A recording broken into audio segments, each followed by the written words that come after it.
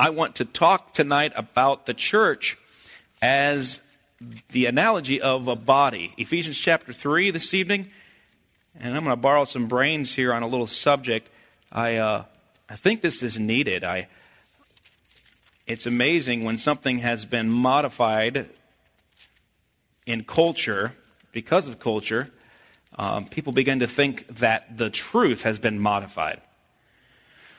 And I had a conversation with someone the other day, and they asked me at the car dealership, the guy said, "Do you think live stream is a church?" I said, "Absolutely not." I said, "Would you like to date your wife on Facebook? Is that a marriage?"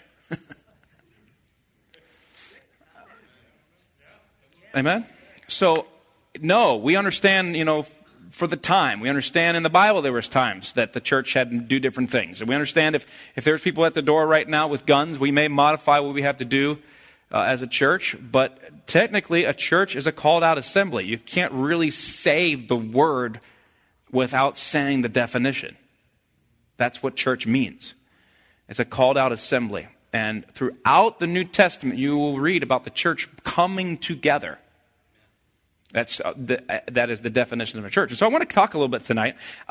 There's some confusion, and because people are at home watching the internet or watching things on the internet, sometimes people who have different ideas about the church are heard more than their own pastor right now, heaping to themselves teachers, having itching ears. And so let me give you just a little definition I got from someone about what the church is, because there's a lot of wild things about what the church is, okay?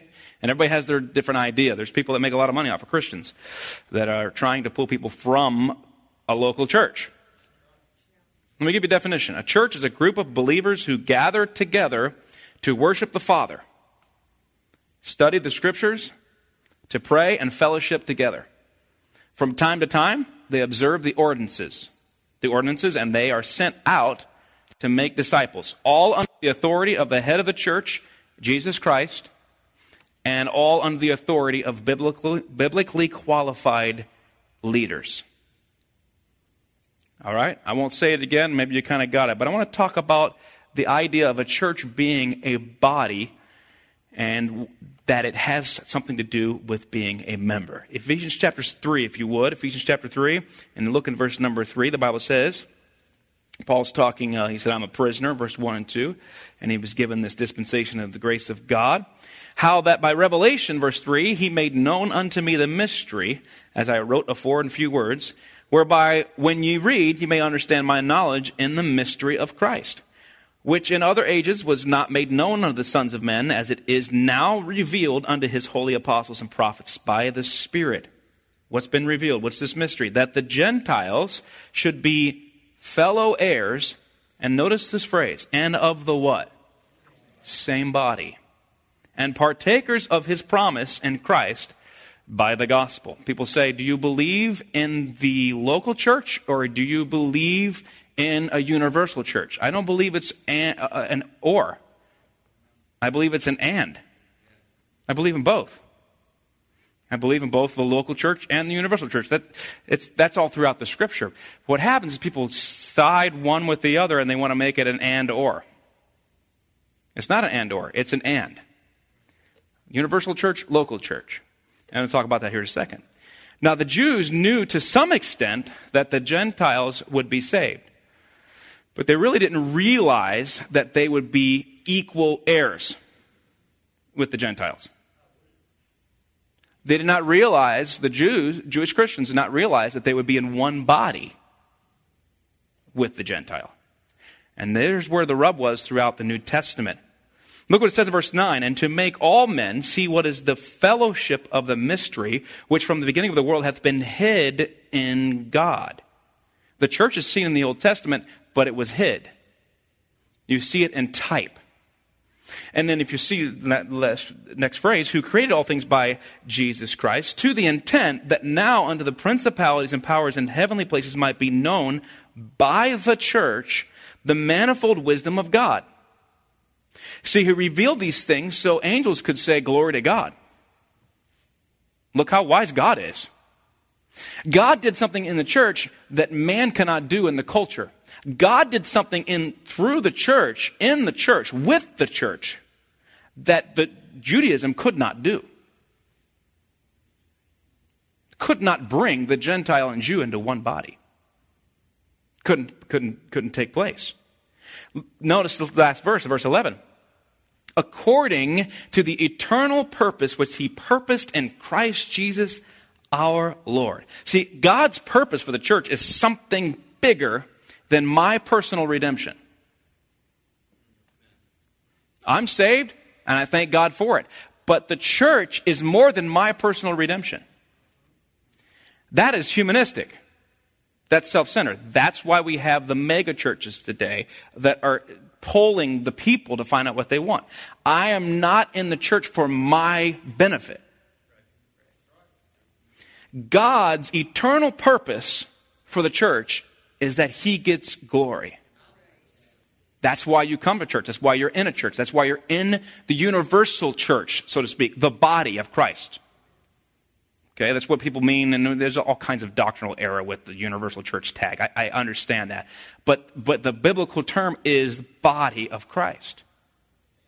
And so he wants to receive glory. Flip over to chapter 1, if you would, please. It says here in verse number 22, Ephesians 1, verse number 22, and he hath put all things under his feet and gave him to be the head over all things to the church, which is his body, the fullness of him that filleth all in all. The church is Christ's body.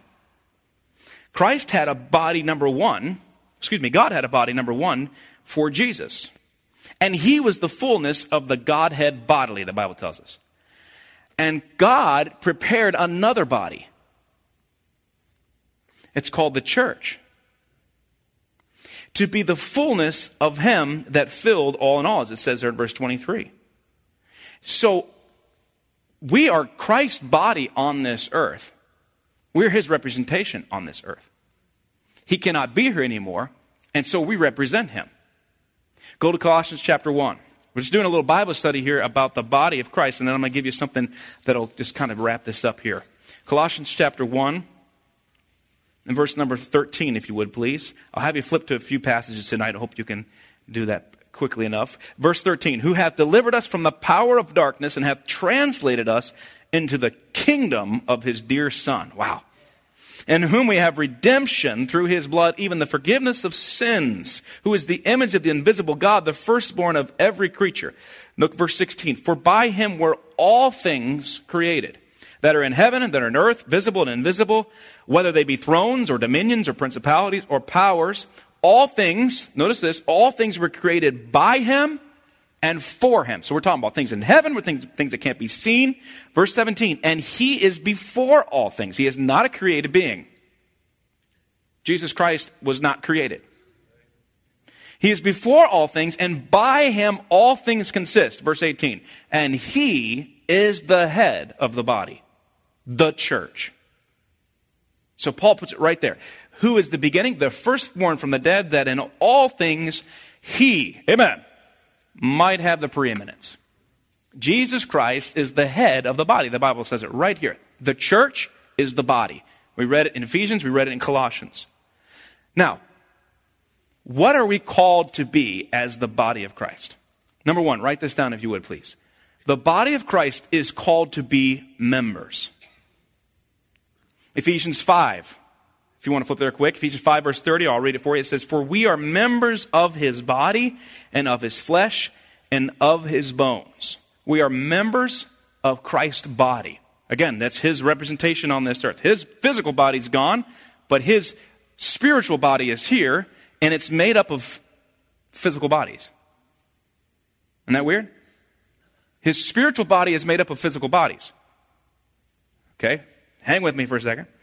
If you were a member of a country club, you pay your dues, right? In order to get in there, you don't just walk in there, amen? You gain access to the facilities by paying your dues, and they give you a card or whatever you need now. And you enjoy the services that they provide to be able to be a member of that country club. And if you get tired of it, you stop paying. And then suddenly your card doesn't work anymore. It doesn't matter if you have the nice white tennis shoes and nice white shorts. If you haven't paid your dues, you don't get to come to the country club. All right? But people today have started to look at the church as a country club. Something that they can just milk to get whatever they want out of it. You know, I'll just stop paying my dues. I don't have to come. You see, membership in Christ's body is a deep commitment. It's a deep commitment. And by the way, lack of commitment is worse than the pandemic. It's an endemic to our culture. People live together without any marriage commitment. Right? People would rather lease than buy. They want to be able to change things out. People buy something cheap from Walmart, kind of wear it out a little bit, put it back in the box, and take it back. Hope that's not you. Today, nobody actually owns a CD anymore.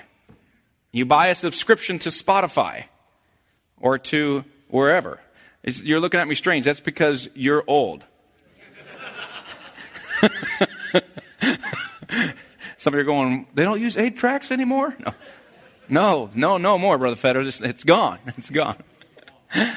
People don't. They don't own their music anymore. They have a subscription to listen to it. People hardly own their own clothes anymore. It's a true fact. People rent clothes. People have food delivered to their door. We're talking 5-course meals delivered to their door. So people, we struggle with commitment. We want to know what the out clause is. And that is, unfortunately, affecting the church. It really does. How do I get out of this thing is often the way people think in our culture. And each member in the body of Christ is to be committed to the head more than the other members. Your commitment is to the head more than the other members. You say, Pastor Matt, why should I continue to go to Cornerstone? If Jesus Christ has placed you in the body, Jesus Christ should remove you. I'm not talking spiritual body, I'm talking about the local body. It should be the Lord Jesus Christ that removes you. You know, most people don't think that way when it comes to leaving a church.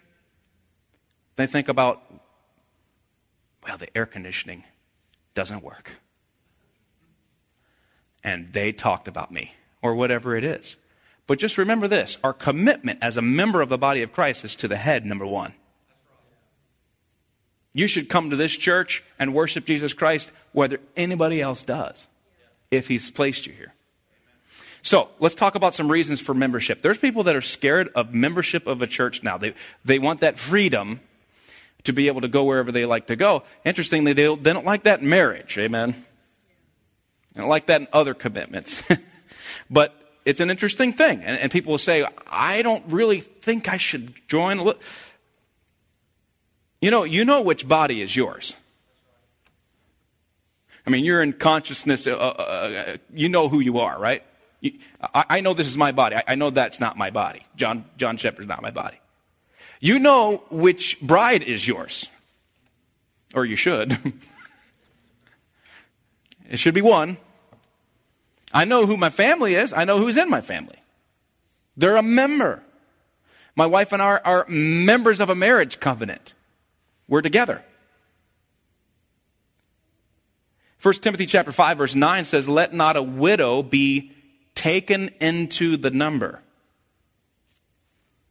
under 80 years old, having been the wife of one man. As people say, well, you struggle finding church membership. Well, there's one there, a biblical proof text for a widow. Let not a widow be taken under 80 years old, having been the wife of one man. We don't have time to go in why Paul said that, of some of the dishonest things that were going on at the time with widows. But clear distinction is made in that verse of who was a member and who wasn't. Don't let this widow be taken into the number. Acts chapter 2 verse 41 says, then they that gladly received his word were baptized, and the same day there were added unto them about 3,000 souls. So there is a kick going on right now, and let me just say, COVID is not helping it This idea that I don't necessarily have to be a member of the church. It doesn't match or add up in other areas of our life, but we can begin to think that way. And I know some people that think that way. I believe the Bible has some proof for being a member of a local body. Now, you are, if you're saved, if you ever got saved, you're in the body of Christ. Forever. You can't get out of that. Christ's not going to cut off one of his members. But the local church is a different story. And some will roam for a long time. And I'm going to talk to you about that in a minute. But first of all, I want you to see, like we said, the body is called to be members. Number two, what is the body called to do? The body is called to unite. So it's called to be a member. We're called to be a member in the body, but we're called in the body to unite. There is a difference between attending and uniting. I go to Walmart, but I don't feel a camaraderie with the workers. Okay, now Miss Nelson may. But I don't feel that. She is a member of Walmart. Amen. She knows people by name there. Still, right? She does. Great job. She works there for years. But I'm not a member of Walmart, and I'm not even a member of Sam's Club. I mean, I don't know how you even get into his club. I think you have to pay a lot of money. But I attend Walmart. I went to reluctantly attend Walmart. I had to go there. I don't like going to. I used to when I was a kid. Walmart was cool. It was less busy. It was like a little mall. Now, no offense, it just gives me headaches. I would rather send my wife. But I'm not a member of Walmart. I attend, but I have no commitment to them beyond, here's your money, and provide your service. Great restaurants. They're all inviting and they're welcoming, right? Friendly, comfortable. We enjoy their service, right? The Bistro downtown. One of my favorite salad dressings in the whole world is the Bistro downtown. Love it. I'm not a member of this place. I don't clean up, thank God. I don't cook for them. I don't go to the market and find their food. I have favorite sports teams. I'm a fan, right? How many are Buckeyes in here tonight? How many are not saved tonight and are a Michigan fan? Anybody here tonight? I'm just kidding. Anybody a Michigan fan? Hey, amen. Come on forward. Altars are open. We're fans, okay, of teams, but we don't practice. We don't play. It hurts to just sit in that chair and then get up and leave. We're not in shape like these ladies and these men. No. We're not under contract. We like them, but we're not one of them. Does this make sense? So we can attend a place, but we're not a member of it. Go to 1 Corinthians. Go to 1 Corinthians chapter 12, please. The church is called to unite. It is part of what it means to be in the church, is to unite. We're going to show you that here in the scripture. Not just in Christ's body, but in his local body as well. Verse 4 of chapter 12, 1 Corinthians 12, verse 4, it says, there are diversities of gifts. And I want you to notice these words. There's 3 D words here. There are diversities of gifts, but the same Spirit. And there are differences of ministration, but the same Lord. And again, there are diversities of operation, but it is the same God which worketh all in all. Notice this, but the manifestation of the Spirit is given unto every man to profit withal. For to one is given by the Spirit the word of wisdom, to another the word of knowledge by the same Spirit. Notice this phrase, the same. Verse 9, to another faith by the same Spirit. To another the gifts of healing by the same Spirit. Look at verse 11. But all these worketh that one and the self same Spirit. Verse 13. Or 12, for as the body is one and hath many members, and all the members of that one body being many are one body, so also is Christ. For by one Spirit we are all baptized into one body. There's your spiritual body, salvation. So we all have different backgrounds. All over the world, Christians have different backgrounds. But in this local body, we have different backgrounds. different races, different social classes or economic levels, different levels of education or spiritual gifts. But what makes us a church is that we're united. And what makes us united is that we don't just attend. It binds us together. Now, every church has struggles. Every church in the New Testament has struggles. You can read about the Corinthians. Wow, that's a good novel right there. They were divided and they were suing each other. Welcome to Corinth Baptist Church. Here's your personal lawyer. You might need him. I mean, what a place. They were the Galatians in Galatians 5:15, they were biting and devouring one another. As we said, a mouthful of wool. They were eating each other. Not physically, but they were chewing on each other. Folks, this is the body of Christ. Ephesians, Paul told them to keep the unity in Ephesians chapter 4. Keep the unity. In Philippi, there were 2 women battling out in the church. In Colossians, Paul commanded them to stop quarreling with one another and to forgive one another. Colossians chapter 3, verse 13 through 15. These are the New Testament churches. Okay? These are the great ones that we want to be like. Or we don't even have to try sometimes. Amen? The Thessalonian church, they were told to have peace among themselves. Ephesians chapter 2 verse 15 says this, having abolished in his flesh the enmity, even the law of commandments contained in ordinances. If God abolished the enmity between the Jews and the Greek, deep-seated animosity between each other, then he can abolish the enmity in our churches that keeps us from being united. We have way more in common than a Jew did with a Gentile. And God wants us to bind together, he said, for to make in himself, this is Ephesians 2:15, of twain one new man. He said he wasn't bringing Gentiles into Jews. He was making an entirely new man. This is a new thing, a mystery. And it says, so making peace. We don't have to make the peace. God did. He did. He made the peace. And we are supposed to endeavor to keep it. He made it, and we are to keep it. In Ephesians 2:16, that he might reconcile both unto God in one body by the cross, having slain the enmity thereby. I preached a few weeks ago about what is your name. Have you ever told God your name is envy or enmity? Fighting. Listen to what he said.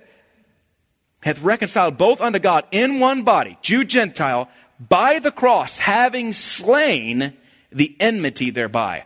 Paul says, Ephesians, I want you to understand, Jesus Christ died on the cross for your fighting. Jesus Christ died on the cross for your problem with that Gentile. He died for it. He was slain for it. Wow. The Bible says in Colossians 3:15, let the peace of God rule in the hearts, to which also you are called. Anybody know what the next phrase is? In one body. Called in one body. So, we are to be united. And unite means we can be united even if we are diverse. Amen? Someone can blow their bubbles, their bubblegum bubbles, the wrong way, and I can still be friends. They don't even know how to chew gum, but I can be a friend with them. God's called us to be at peace. Unity also means this. We are united by our functionality. Are you still there in 1 Corinthians? Or close to it? 1 Corinthians 12 says this. Verse 21. It's talking about the specific functions of the body, what each part does. The eye cannot say unto the hand, I have no need of thee, verse 21. 1 Corinthians 12:21. Nor, again, the head to the feet, I have no need of you. Jesus, the head, by the way, doesn't say, I have no need of thee. Verse 22. Nay, much more those members of the body which seem to be more feeble and are necessary. Are necessary. You know, every member of this church is important. As is every member of the body of Christ. Every member is important. What is the weak link of Cornerstone Baptist Church? What's the weakest link? The person we could just do away with them.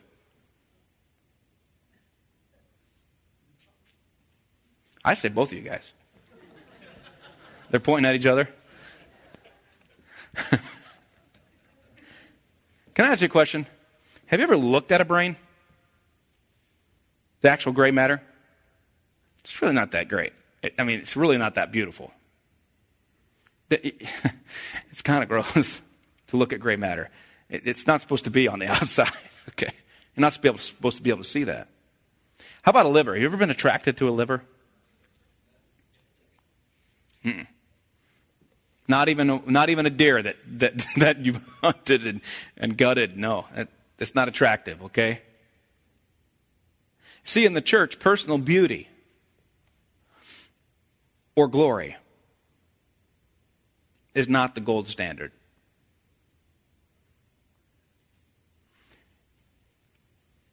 Contributions to the body is the standard of value. What that part does is what God sees. None of us have probably, unless we've seen it on some sort of X-ray or something, we haven't seen our liver. But thank God it functions. And the body edifies itself in love, the Bible says. The working of every part. The body of Christ, and this local body is united by its functionality. If my body doesn't work together, it explodes. The pressure builds up and it explodes. So the body must work together. Verse 24, same chapter. Our comely parts have no need, but God hath tempered the body together. Tempered means to change the structure through heat. God puts a body through fire, through heat, to temper it, to keep it from falling apart. Read about the churches in Revelation chapter 3 that went through hard times, that their gold would be refined, that they'd have something in the judgment seat to give to the Lord. The Bible says in verse 25 that there should be no, depending on where you are in the world, either schism or schism in the body. There should be no schism in the body, but that the members should have, what's that word? The same care one for another. The body, my body, functions because each member cares for the other member. There's no rogue member going on, or it doesn't work. And so in our body, the church, we are united through functionality. And we're united for our maturity. Go to Ephesians. I just want to show you this, and we'll be done here real quick. I want to show you this because it's an important scriptural basis for why you should be a member of a church. Ephesians chapter 4. And I believe everyone here is a member tonight or becoming one as soon as they graduate from the Mike Smith class of new membership. That's going to be here soon. That's a blessing. I think we have 12 people in there desiring to be a member of Cornerstone Baptist Church. Look what God does after COVID. Amen? Or with COVID. Praise the Lord. That's a blessing. Ephesians chapter 4. Let me show you. The Bible says in verse 8, Wherefore he saith, when he ascended up on high, he led captivity captive and gave gifts unto men. We don't have time to go into that. It's Christ after he died and rose again. Verse 11 says this, And he, Jesus, gave some apostles and some prophets and some evangelists and some pastors and teachers. Now, just stop for a second. I want you to, if you're a member of Cornerstone Baptist Church, maybe you don't like to write in your Bible, write somewhere, mentally write, you can put Pastor Walt Shepard right here. Okay? Put Pastor Walt Shepard. And some pastors and teachers. You know what a pastor does? Number one, he's a gift to you. He's a gift to you. You say, I don't like what God gave me. Maybe your pastor doesn't like what God gave him. Ever thought about that way? Teenager, when you don't like what your parents do, look in the mirror and say, am I worth liking? It's a good question. I have to ask the same question, amen, as a husband. Now, here's what your pastor does. He watches for your soul, as they must give an account. Hebrews chapter 13. The Bible tells him to feed the flock. 1 Peter 5. He is an example to the flock to follow in 1 Peter 5:3. A pastor knows his sheep and is known by them. There's a picture of that in John 10. Luke chapter 15 is a picture of a pastor who seeks and rescues the one lost sheep. Someone who's looking out. Acts chapter 20, he is commanded to watch out for wolves. And John 10, Christ being the great shepherd, under shepherds as well, give their life for the sheep. And I know some pastors that literally gave their whole body to the pastorate, wore them out. The pastor of the church is a gift to you. Bible says in verse 12, Ephesians 4:12, for the perfecting of the saints, for the work of the ministry, for the edifying of the body of Christ. These are kind of like a cascading purpose clauses here. It's not a series. It adds. Why did God give us pastors and teachers? For the perfecting of the saints. Okay, let me ask you a question. If you're not in a church, can you scripturally be perfected? Not in this passage. You see why I listen to sermons all the time. Is that God's gift to you, or is that God's gift to another assembly?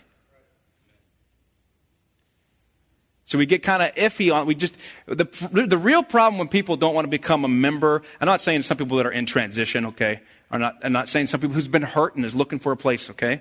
But people who say, I'm done with church, I'm not going to be a member anymore, I'm just going to come and, maybe give some money for missions or that. The real issue, I'm just going to say it, authority. It's authority. I do not want to be accountable to anybody. Well, let me ask you a question.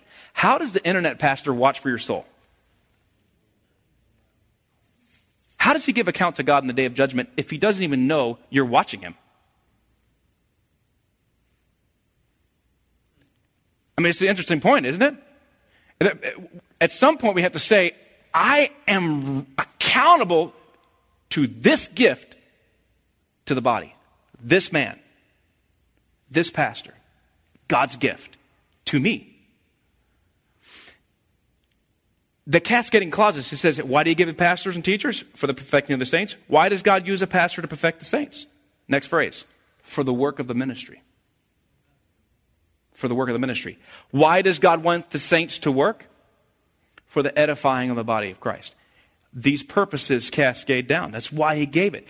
By the way, I can stop any of those purposes along the way by stopping the growth in my Christian life. I can stop that. I remember a lady in a church I was in one time who said, I don't really, she was telling me about issues with the pastor, and she says, I don't really like him. She was kind of hem-hawing around a little bit. She said, but I tell you what, he preaches the word of God, and so I'm just going to keep coming here. And I thought, that's only going to go so far. There's something weird, but God uses a messenger to give the message. And people will say, well, I love the word of God, but I can't stand that man up there. It's not going to last. Trust me, it will not last.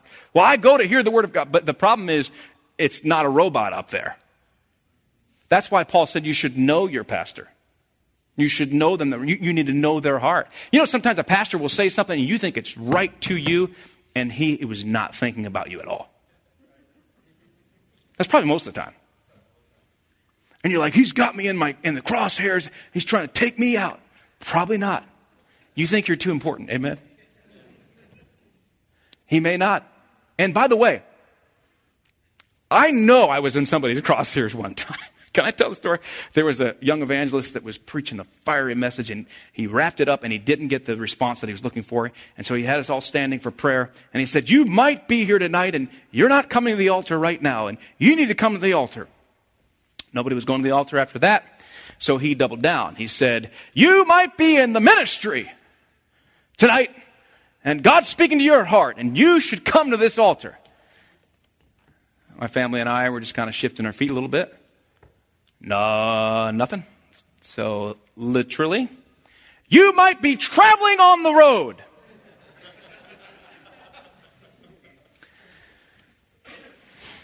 I have no idea who he's talking about. I'm not kidding you. You literally are like, I guess we should just go. I mean, the man needs some results to put this before the Lord. So I don't know if we did or not, but yeah, I've been spoken to directly before. But most of the time, God's speaking to me, not a man. But I want you to see in verse 13 why God gave you a pastor. Ephesians 4:13. Till we all come in the what? The unity of the faith. And of the knowledge of the Son of God unto a what? A perfect man unto the measure of the stature of the fullness of Christ. Edification leads to being perfect or complete. It means it helps you to be filled with the fullness of Christ. Can I make a statement, a bold statement? Your spiritual growth will be stunted if you are not a faithful member of a church. Because God placed that pastor as a gift to you. And he said, it's so that you and I can come in the unity of faith. And he said, so I can be a perfect man. You say, well, that was just the Apostle Paul. Well, look at the things that the Apostle Paul told the Corinthians to get right. There's a lot of personality in Apostle Paul. People didn't like Paul's personality. They didn't like the way he said things sometimes. But he still gave the truth. And he was endeavoring, a very, very hard thing to do, to get a Jewish Christian and a Gentile Christian to sit next to each other. Not only that, to love one another, to share communion together. It's a huge thing. One body in Jesus Christ. Maturity is an indicator that pastors are doing a good job. The maturity of the believer is an indicator that a pastor is doing a good job. When people talk about the Word of God at a church, I believe the pastor is doing a good job. When people talk about the things of God, you have a good pastor in that church. And all saints are doing a good job if they're doing the work of the ministry. I don't have time to go into, there's plenty more we could talk about. You know what the natural outcome is of the saints being perfected under the preaching and shepherding of a pastor? And that is this: the saints will do the work of the ministry. A pastor that preaches the Word of God and a people, by the way, I'm a pastor and I'm still a sheep. I'm still under the headship of God's Word. By the way, I also have other pastors that I talk to and get advice from. And I've had some of them say, hello, idiot, you need to change. Brother J. Folks, not so kind when you talk to him on the telephone.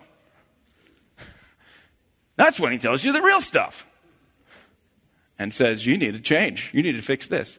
So I'm not under authority. No pastor is, by the way.